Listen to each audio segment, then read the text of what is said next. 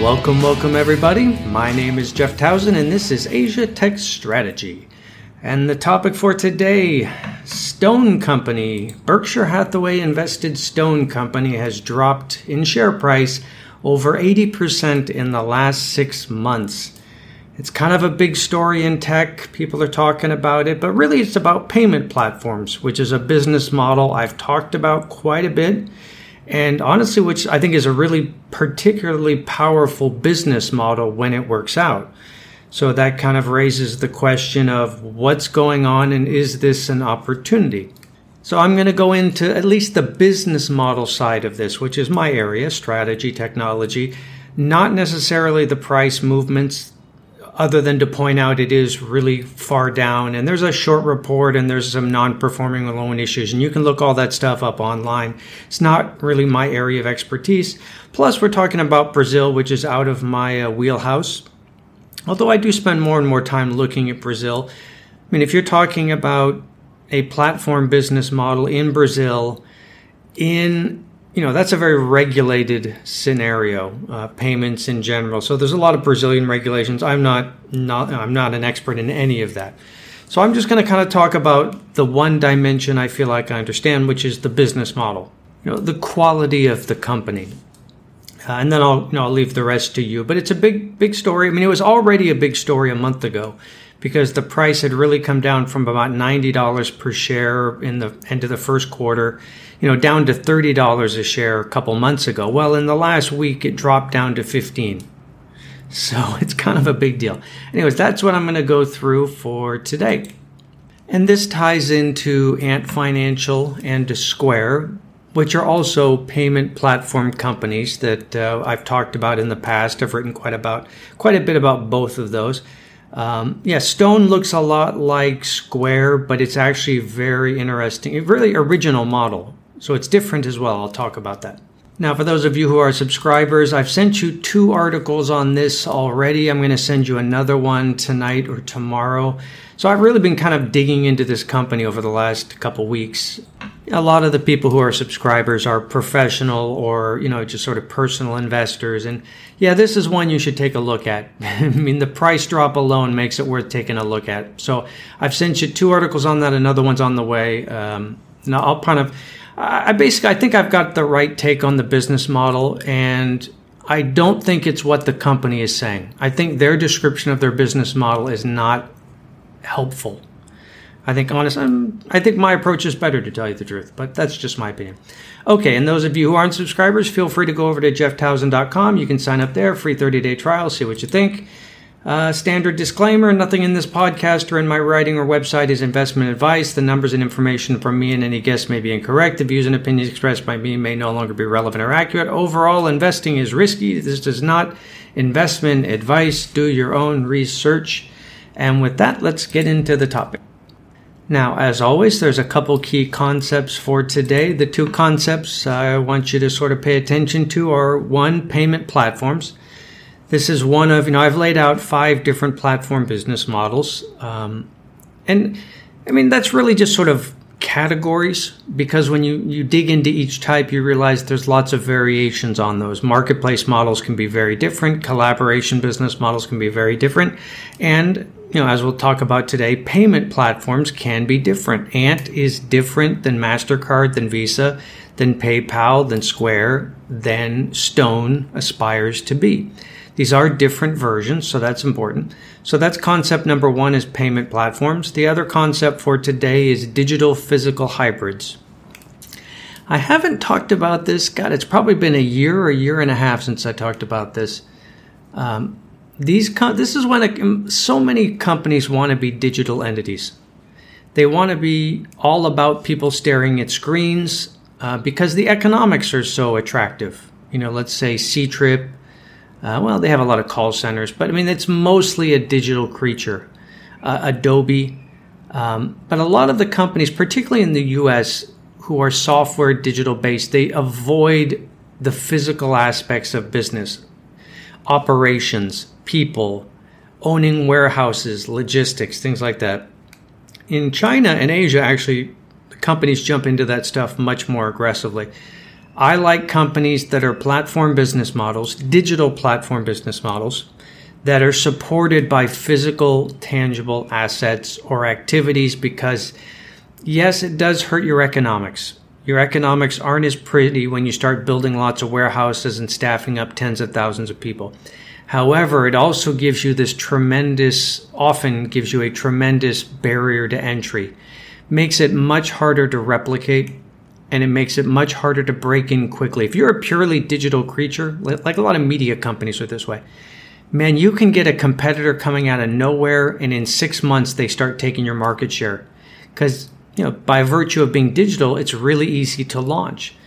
But if you're a major e-commerce company like Shopee or Alibaba or Amazon, it's going to take you 5 to 7 years to build the physical assets to take on that company. So you're going to see your competitors coming. So I like the barrier to entry. I'll give up some attractive economics in order to get a more tangible barrier. Anyways, I call those digital physical hybrids. Usually I'm talking about platform business models supported by physical assets, but they can also just be software companies. Anyways, that's what Stone is basically doing, and that's one of the so whats for today. The difference between a company like Stone and Ant, and particularly Square, which is probably the most similar to, is that Stone is a developing economy platform play that is really deep into physical operations from day one in a way that Square absolutely is not. Stone's a digital physical hybrid, Square is not. Ant isn't either because Alibaba doesn't like to have any physical stuff, really. Okay, those are the two ideas for today. Payment platforms, digital physical hybrids in the show notes. Okay, so, what's going on this week? It's kind of all over the press. Basically, I'm not going to go into the earnings results that they released about a week ago. Hedge fund people know that stuff backwards and forwards. I don't. I know business models. Well, I think I do. Okay, Stone Company. People call it Stone. They call it Stone Co. I'm just going to say Stone. Founded 2012 by two guys, Andre Street, Eduardo Pontes. I'm probably saying those names wrong. Sorry about that. Basically a payment platform. That's a business model. I'll talk about those. But a payment platform for Brazil, which is a very bold idea because, Brazil is a very large country. It's a developing economy. It's statist by any definition. It's highly bureaucratic. Government plays a major role. You go hang out with any Brazilian business people at dinner. After one drink, everyone starts complaining about regulations and government. It's like all the time. You want to meet a lot of frustrated business people and you want to meet a bunch of badly served consumers, hang out in Brazil. Brazilian consumers might be the most poorly treated consumers on the planet. Terrible behavior by businesses, it's really bad. So Stone basically gets launched. You could say that it looks a lot like Square in the early days, Jack Dorsey's company. But basically the idea is we're gonna create a payment platform, and we're gonna focus on small merchants, SMBs, of which there's a lot in Brazil. This is a 5,000 city country. Tons and tons of little businesses everywhere.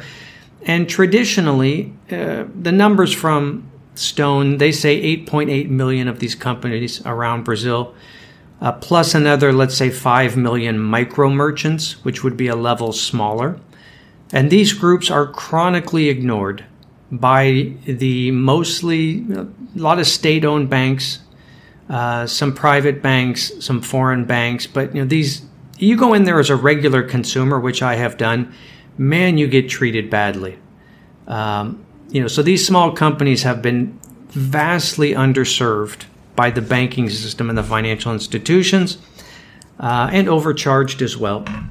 So Stone comes in and says, we're going to build a payment platform that serves small merchants, and we're going to enable them to take digital payments easily, whether it's in store, which would be putting sort of, point of sale devices, card readers and things like that, or online, and we'll make it so you can take payment easily from any service. It can be a credit card, it can be a debit card, it can be a QR code. We can even have you send links if you're doing stuff on TikTok or whatever, and people can just pay by clicking the link. So to make it convenient, seamless, as for small businesses to get paid. And that's pretty much how Square started. It was the same idea. Okay, but it's a lot more different in Brazil. One, internet penetration is not nearly as high. The country has not moved away from cash at the same rate as other countries. I mean, you go to most SMEs, they're operating in cash.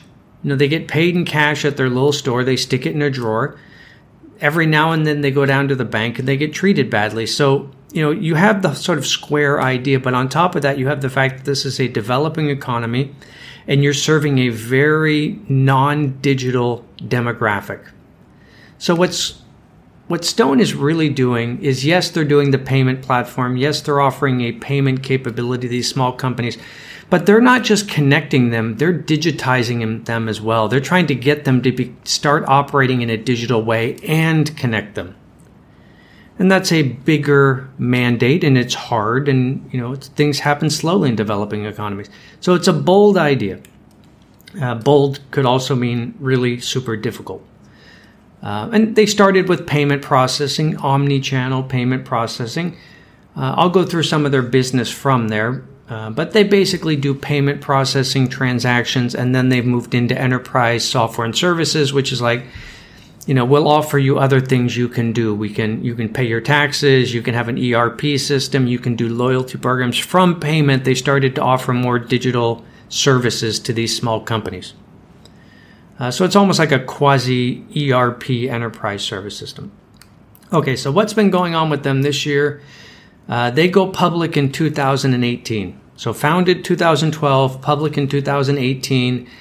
The growth numbers are very impressive. They go from 100,000 active users, which would be merchants. That's the key number. Then it's 200,000, then 300,000. Now it's 450,000 plus right now. Big growth in user numbers, big growth in payment volumes going through their system. So everyone gets excited about that because that's how you build a platform business model. The 4 intangible assets of a platform business model. If we were building a retail chain, we'd be counting stores, we'd be counting traffic. When you're looking at a platform like a payment platform, you're looking at user number, engagement, data, and then cash flow, which is usually cash gross margin is the one you want to look at. Okay, they've got this big growth. They're looking good. They go public 2018. People are already paying attention to them. And then it comes out that Berkshire Hathaway has, bought 14 million shares after the IPO, which gives them around 10% of the company, 8, 9, 10% in that range. The market cap they bought in at was about $9 billion US. Okay, so that gets them on the, all over the press.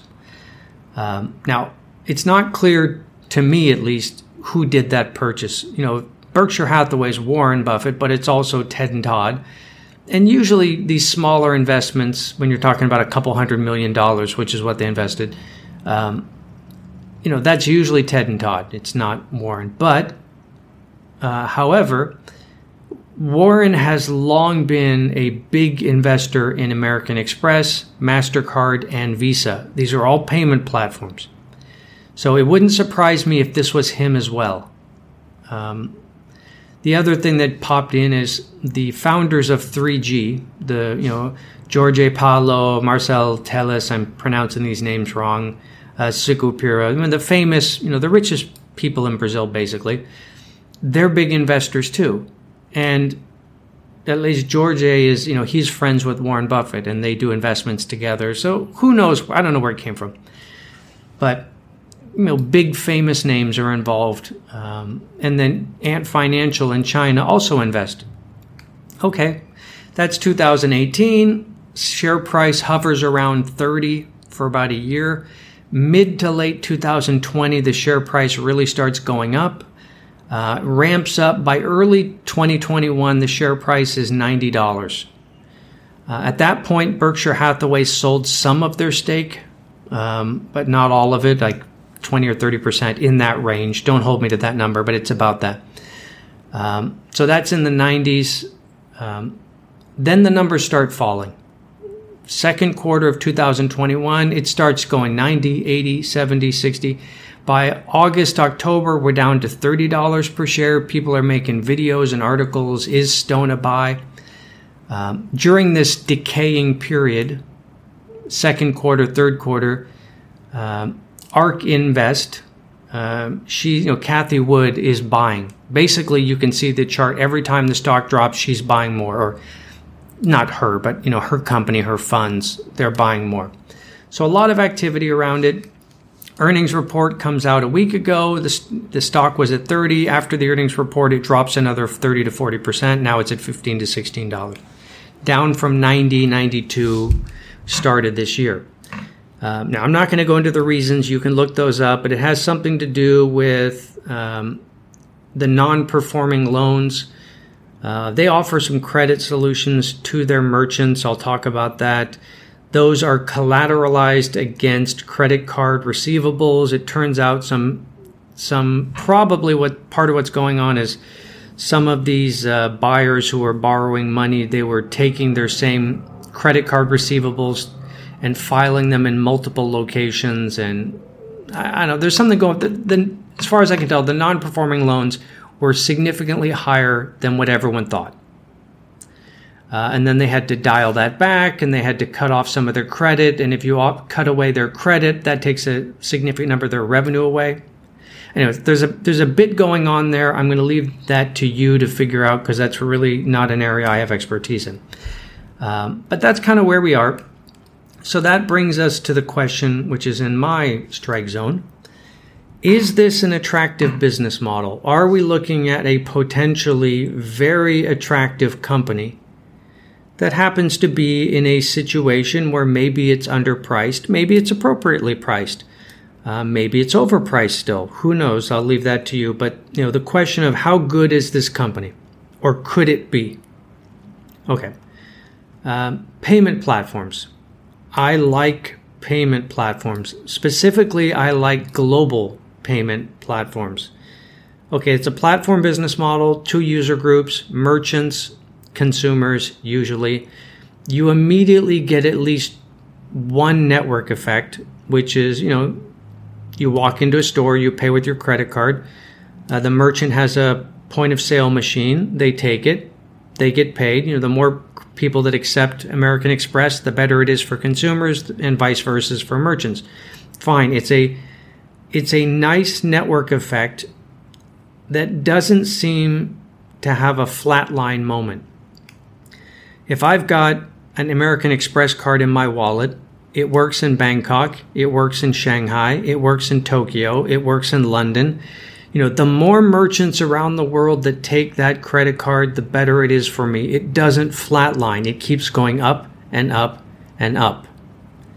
And vice versa. And so, big surprise, what have we seen for the past, 30 to 40 years, is we have seen the payment platforms collapse to a winner-take-most scenario. There's MasterCard, there's Visa, and then much smaller, there's American Express. That's the Western credit card market. I mean, there's some others, but that's a huge portion of the game, and they've been dominant for decades. That's a really powerful model. And we can see other versions of payment platforms, PayPal and Stripe. If you're going to take payments online and you're sitting in the US, you have to sign up for if you're a merchant, you have to sign up for PayPal and Stripe. One or the other or both. And there aren't that many other options. There are a couple, but that's pretty much it. Because everyone's got a PayPal account who's a consumer, or everyone's got it as a merchant, or they take the credit card or whatever. But, so what do credit cards typically charge? 1%, 2%, 3%? What does Stripe and PayPal charge? Well, they sit on top of the credit card network. I take PayPal on my little website, and they charge me 7%. That's obscene. It's absolutely obscene, that level of thing. But there's just not that many options. Because if you have websites and whatever, you have subscribers all over the world. and that's just the way it is. Yeah, it's pretty bad. Well, it's great for them. It's great if you're an investor. Okay, so these business models can be very powerful. Not always, but sometimes. The big difference that jumps out at you is, let's say we look at China, then we're talking about WeChat Pay and Alipay. Again, there are other companies that tried to start payment platforms in China, but those two, you're talking 80, 90% of the market now. Again, collapsed to winner take most. And there's some other things going on. There's the network effect is the big thing, but there's also some switching costs that you can build in on the merchant side. There's some switching costs you can build in on the consumer side. You can give them loyalty points, things like that. You do get economies of scale in your fixed costs. There are significant fixed costs in fraud that you have to build these massive operational abilities to detect fraud. So you have sort of fixed costs, so you get economies of scale in that regard. You get a big network effect. In China, you can get a couple other network effects because mobile payment, you can send one consumer to another. So you get a direct network effect there. You can send merchant to merchant, so you get one there. So in China, you actually get 3 network effects at least. And then you get some switching costs. It's just a great business model, and it shows up in the financials. So there's a bunch of those. The biggest difference, of course, when you start looking at, say, China to the US, is most of the payment platforms in the United States are built on the interbank network. You look at any cost structure for PayPal, Stripe, Square, what you're going to see is a significant cost of revenue line about basically assessment and interchange fees, because when you sign up for PayPal, they rely on Visa and MasterCard's basically payment scheme for settlement, and they have to pay them to use their network. So they're not really a network entirely. They're kind of a network that sits on top of a network. It's like you are, it's a little bit like the App Store. You could say Facebook is a network, but it depends on being on a smartphone, which means they depend on being on Android or iOS. And if those companies charge them 20%, what are they going to do? Because if they get kicked off the operating system, so the network is kind of like, look, the operating system that we have on our phones that are in our pockets, that's one level of the network that's controlled by Android and Apple. And then the other network, let's say Facebook or Twitter or whatever, that sits on top of that network. And they're kind of dependent on them, and maybe they charge them and maybe they don't. Well, in payment schemes in the West, Visa and MasterCard and the interbank network, they do charge them, and they are pretty powerful. We don't see that in China. WeChat Pay, Alipay, they don't have that problem. When we look at Stone in Brazil, look at the cost of revenue. You will see those interchange and assessment fees. And that will be one of the risks in their risk section, that those fees get increased or the terms get changed. So it's a little bit different. But anyways, the net is payment platforms can be a particularly powerful business model. I've given you my 6 levels of digital competition. I'll put the graphic in the show notes.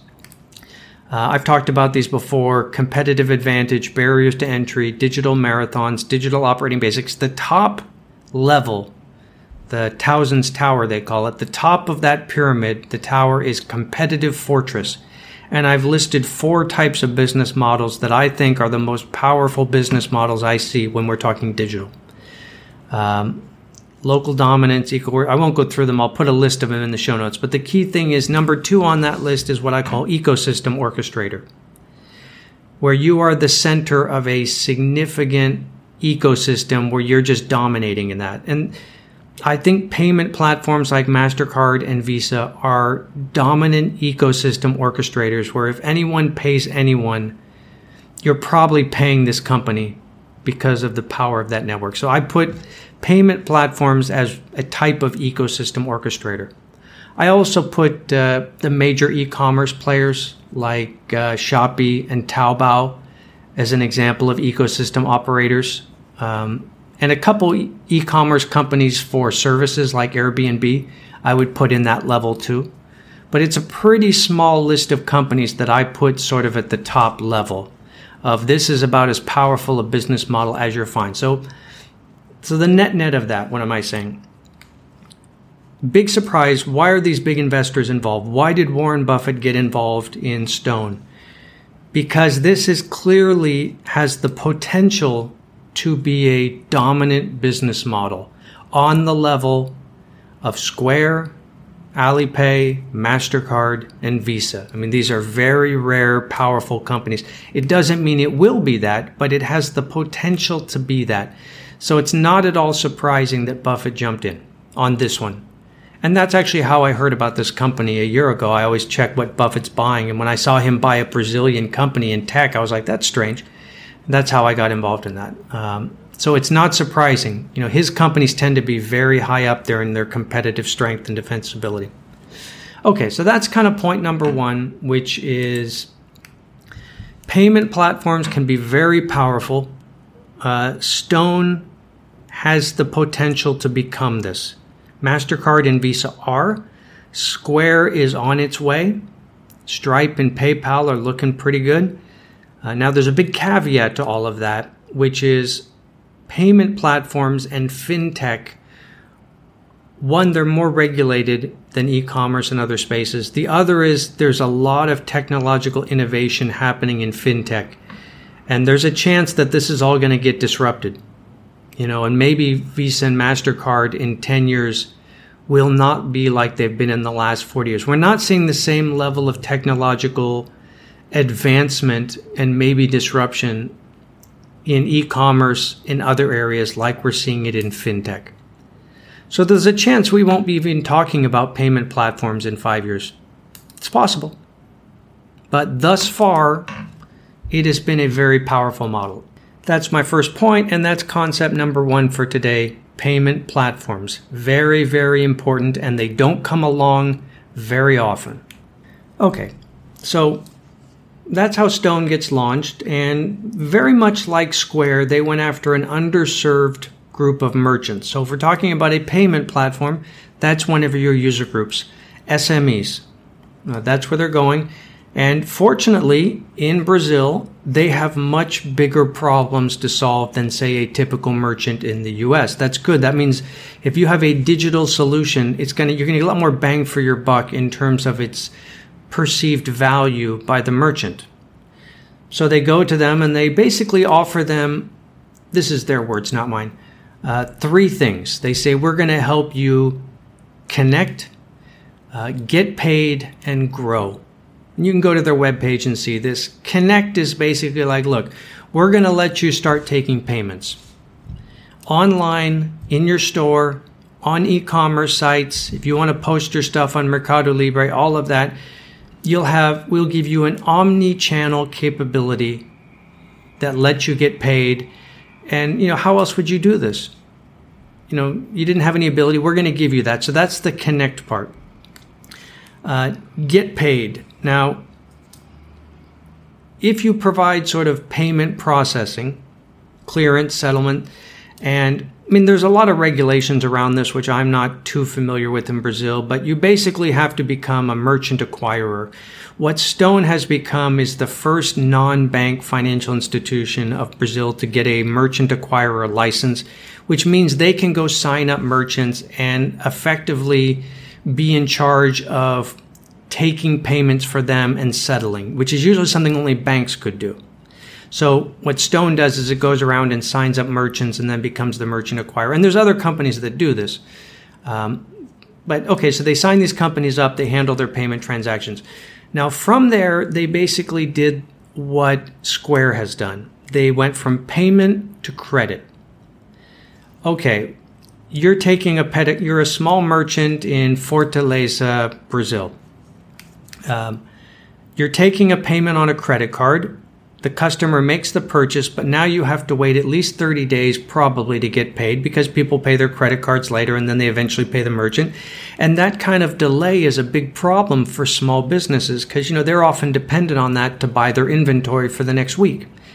That the cash cycle is really important for small businesses. Okay, so what Stone comes in and does is says, we will basically provide you working capital as a solution, as a service. We will give you the money much faster, and then we will, secure our loan to you against the credit card receivables because they're being processed through the company. And that's pretty much what Square has done.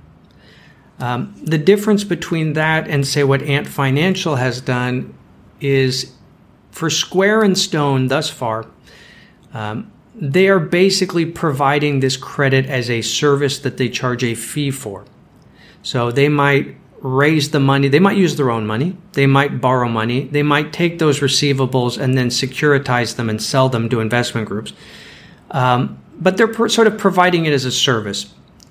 What Ant did, which is different, is they said, we're going to bring in banks, hundreds of them, as an entirely new user group on our platform. We'll have merchants, we'll have consumers as the two main user groups on our payment platform. We will add hundreds of banks as a third user group, and they will be the ones that provide the credit, and we won't. We will just take a transaction fee, a technology fee, they called it, as it passes through us. So they went full platform play and said, we're not going to hold any of this credit. We'll just connect you with the bank and they'll deal with it. And that is exactly the area the Chinese government cracked down on. They didn't want them issuing lots of credit and then just passing it off and taking a fee. So they sort of mandated, if you're going to extend credit, you have to provide 30% of it. You have to act like a bank. No pure securitization, which is a pretty good idea.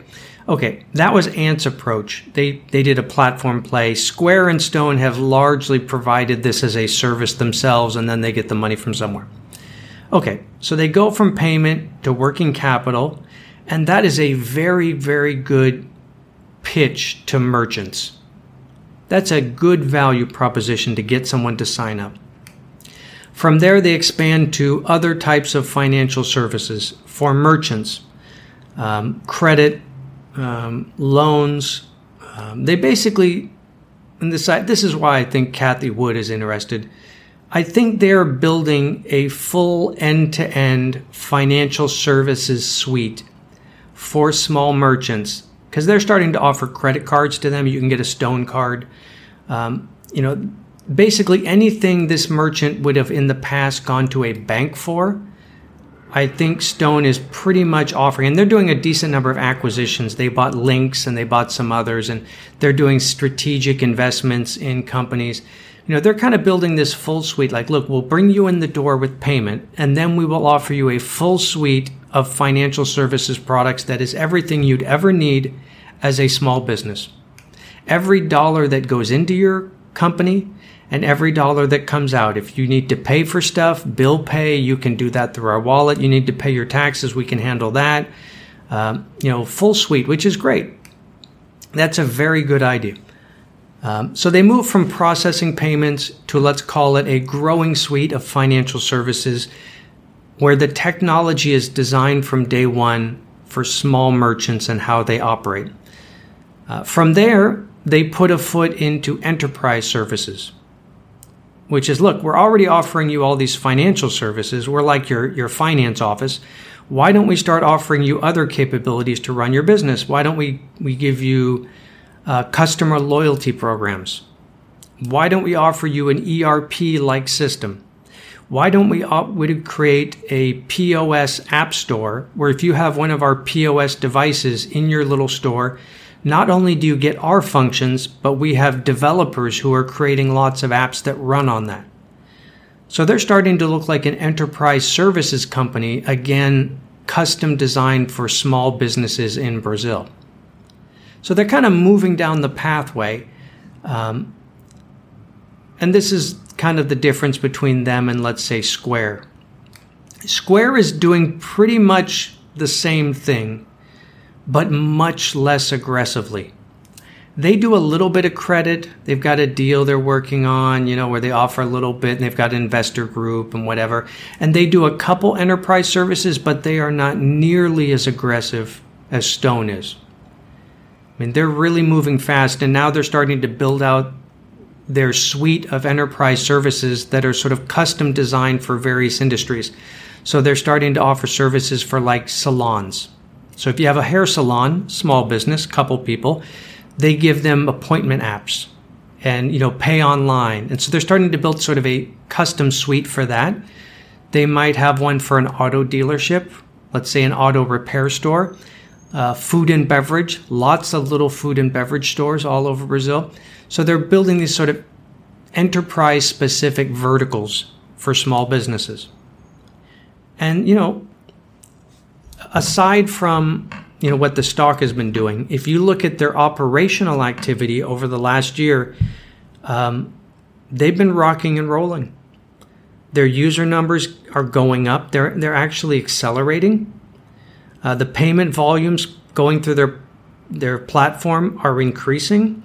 The number of capabilities they are building out for their user demographic is growing. One, they're developing it internally, and two, they're doing M&A and partnerships and other things. They're moving fast. So, that's the question of, could this be an unbelievably good business model? And the answer is yes, it could. This could be a phenomenal business. It may not. There's some issues going on. And then the other issue, which I haven't talked about at all, is look, they're not the only one doing this. The banks are all moving into digital in some form in Brazil. They've all got subsidiaries or partners or joint ventures where they're doing payment processing and other things. There's other digital players. There's a lot of merchant acquirers. There's software vendors. So let's say Stone is providing POS machines, which is hardware plus some software. But, there's a lot of software and POS vendors already on the ground. So there's a lot of competition here.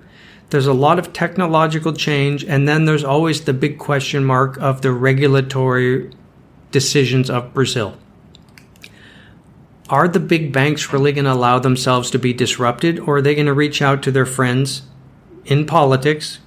Big banks are usually pretty embedded politically, or at least pretty impressive. Are they going to shut this down?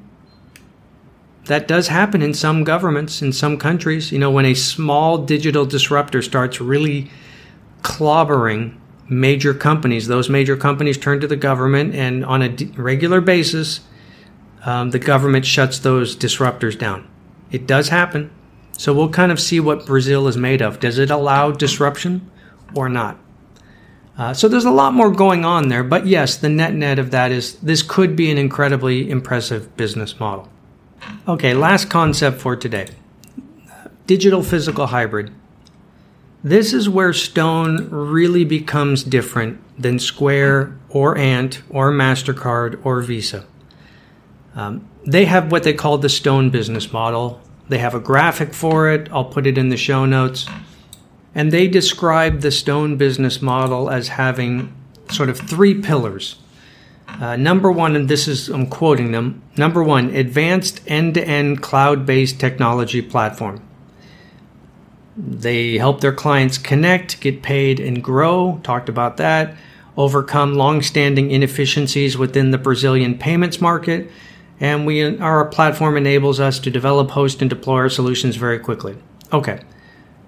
That's kind of wordy. Pillar number two of the Stone business model, quote, differentiated, hyperlocal, and integrated distribution. What does that mean? They have something they call Stone Hubs. There are about 350 of them all over Brazil. These are local operations. This is like their version of a bank outlet, a bank branch. When they go city to city to city, they open up Stone Hubs, staffed up, and in those Stone Hubs, they have people. They have sales agents who go and meet with merchants directly and do direct sales. They have onboarding help. So when they help, they go out and work with them and help you install your POS machine. They have logistics coordination. They deliver the machine to you. They help you get involved. They have operational support if you have issues, and they have customer service. And that's kind of number 3 on their list is this is a quote, white glove on-demand customer service. Quote, "We created our on-demand customer service team to support our clients quickly, conveniently, and with high-quality service, designed to strengthen our relationships and improve the lifetime value of us." And they focus on a human connection and proximity. That's their word to the client. Now, that's kind of their description. I think that's very wordy and not awesome. I would just use my term. I think this is a digital physical hybrid. They are building very specialized solutions for their demographic, which is small and medium businesses in Brazil. That's a very unique demographic. They have very unique needs, and they are building very differentiated technology that serves them. But they are also building very specialized operations at the local level to also support them. They are technology plus local operations. They are tech and software plus lots and lots of people. And they talk about their Stone hubs, and they talk about the Stone agents that work in those hubs, and they talk about their sales teams and their customer service reps and their net promoter scores and how many times they have to take a phone call to solve a problem. And they have what they call their green angels who deliver stuff and do logistics. I mean, they are building as aggressively in terms of local operations as they are in software and hardware. And that's a huge difference between them and Square and Ant. And I think that's awesome. I think that's, getting back to the point I started with, it's going to make their economics look not as pretty because they're not just going to have software and hardware with fixed costs that scale up and you get an increase in gross margin and all the nice stuff we like to see in software. But they are going to have an army of people, city by city in Brazil, that work with these small merchants and have proximity and a human connection with them. Now, think about what a powerful contrast that is to a pure digital company that just has a bunch of people in a business park. And anytime you have a problem, you got to send a ticker into customer service or look at their FAQs, which never help. Think of the contrast there. And also think about the contrast to traditional banks, which, I started this description by saying, look, typical banks in Brazil, no offense to all the Brazilians, treat small merchants terribly. The customer service is awful. Even as I don't know if it's just small businesses, I go into those banks and I can't believe how badly I'm treated. They're notorious for bad customer service, and yet here we have Stone, and they are leading with quote-unquote white glove on-demand customer service as one of their 3 pillars. That's a shot in the chest to these traditional competitors. Specialized tech, specialized local operations, high-quality customer service. That's a nice competitive contrast. So, now let's say this is successful. One, I think this has a lot. They also talk about this as like, look, this is their go-to-market strategy. This is how they've been growing. What determines their rate of growth? How many Stone hubs they have open. They open one of these in town, the people go out, they start recruiting new merchants, they work with them, they get the devices installed. I mean, this is a brute force go-to-market strategy, but it's also an interesting business model. I think that's really interesting. I think in theory, I'm very, let's say, impressed. Anyway, so those are kind of the 2 biggest differences, I think. And I would argue that Stone, the Ant financial model, everyone likes to talk about because it's Alibaba and it's super smart, but it's very China specific. It's not going to work that well in Argentina. It's not going to work that well in Indonesia. Square is very suited to a developed economy with lots of technology everywhere, and everyone's got the internet, and everyone's got credit cards, and you got MasterCard. What Stone is building looks to me as very well suited for like half the planet. Indonesia, India, Pakistan, Sri Lanka. If you're going to, isn't that a better model? So I'm sort of compelled that this is a really good developing economy version of a digital payment platform. That's kind of where I'm thinking about this. Okay. I think that's pretty much what I wanted to go through. I think you get a sense of what I think of the business model, which is like, yeah, I think this could be top of the pyramid. I think this could be a competitive fortress up there with a Square, Stripe, Visa, or MasterCard. It won't be global. I mean, MasterCard and Visa get a lot of their power by their global nature, and that's important in payment platforms. Okay, it won't be that. But that said, let me put one last caveat. I'm not recommending anyone buy. I don't make investment recommendations. I'm recommending you take a look at it because it is kind of an interesting scenario. There's a lot here I don't understand. I don't understand the regulatory issues of Brazil and what's going to happen with regards to fintech and payments. I don't understand exactly why the stock has been dropping. What is the significance of the last 6 months? And I do doubt myself a bit on predicting what's going to happen with business models in payment and finance with crypto and all this other stuff. I'm thinking about it. I'm just not that confident in my assessment because I think it's changing. I mean, everything's changing pretty quick. But that's kind of where I fall on that. Okay, so I think that's it. The two concepts for today, payment platforms and digital physical hybrids.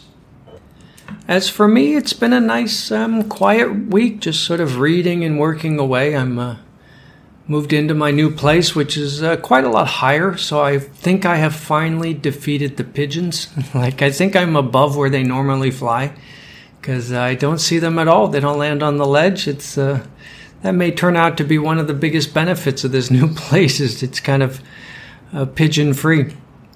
Not much going on, just working away. Good TV show I watched this week was Hellbound, which is on Netflix. It's kind of one of their new shows. It's a very strange, but really, it seems stupid at first. It's basically about like these creatures that appear out of nowhere and kill someone on the street of South Korea, and people start to think that they're angels enacting God's will, and a huge religion is built based on this. But then it's not clear what this is really about, and it started out really weird. I thought it was stupid in the first half hour, but it gets more and more interesting as you go through it. And there's 6 episodes, and by the 6th episode, you don't know what's going on. It keeps twisting. It really turned out to be, it's one of those things that kind of has me thinking. It's really cool. Anyways, that's worth checking out. I think that's a pretty decent show, and that's just coming out. Okay, so that's pretty much it. I hope everyone's doing well. I hope wherever you are that maybe things are opening up and we're coming out of this whole scenario. I guess in Europe that is not really the case. I was planning on going out there in a couple weeks, but it looks like Europe is locking down, so that might put the kibosh on that idea. Oh well. Anyways, that's it for me. I hope you're doing well. Take care, and I will talk to you next week. Bye-bye.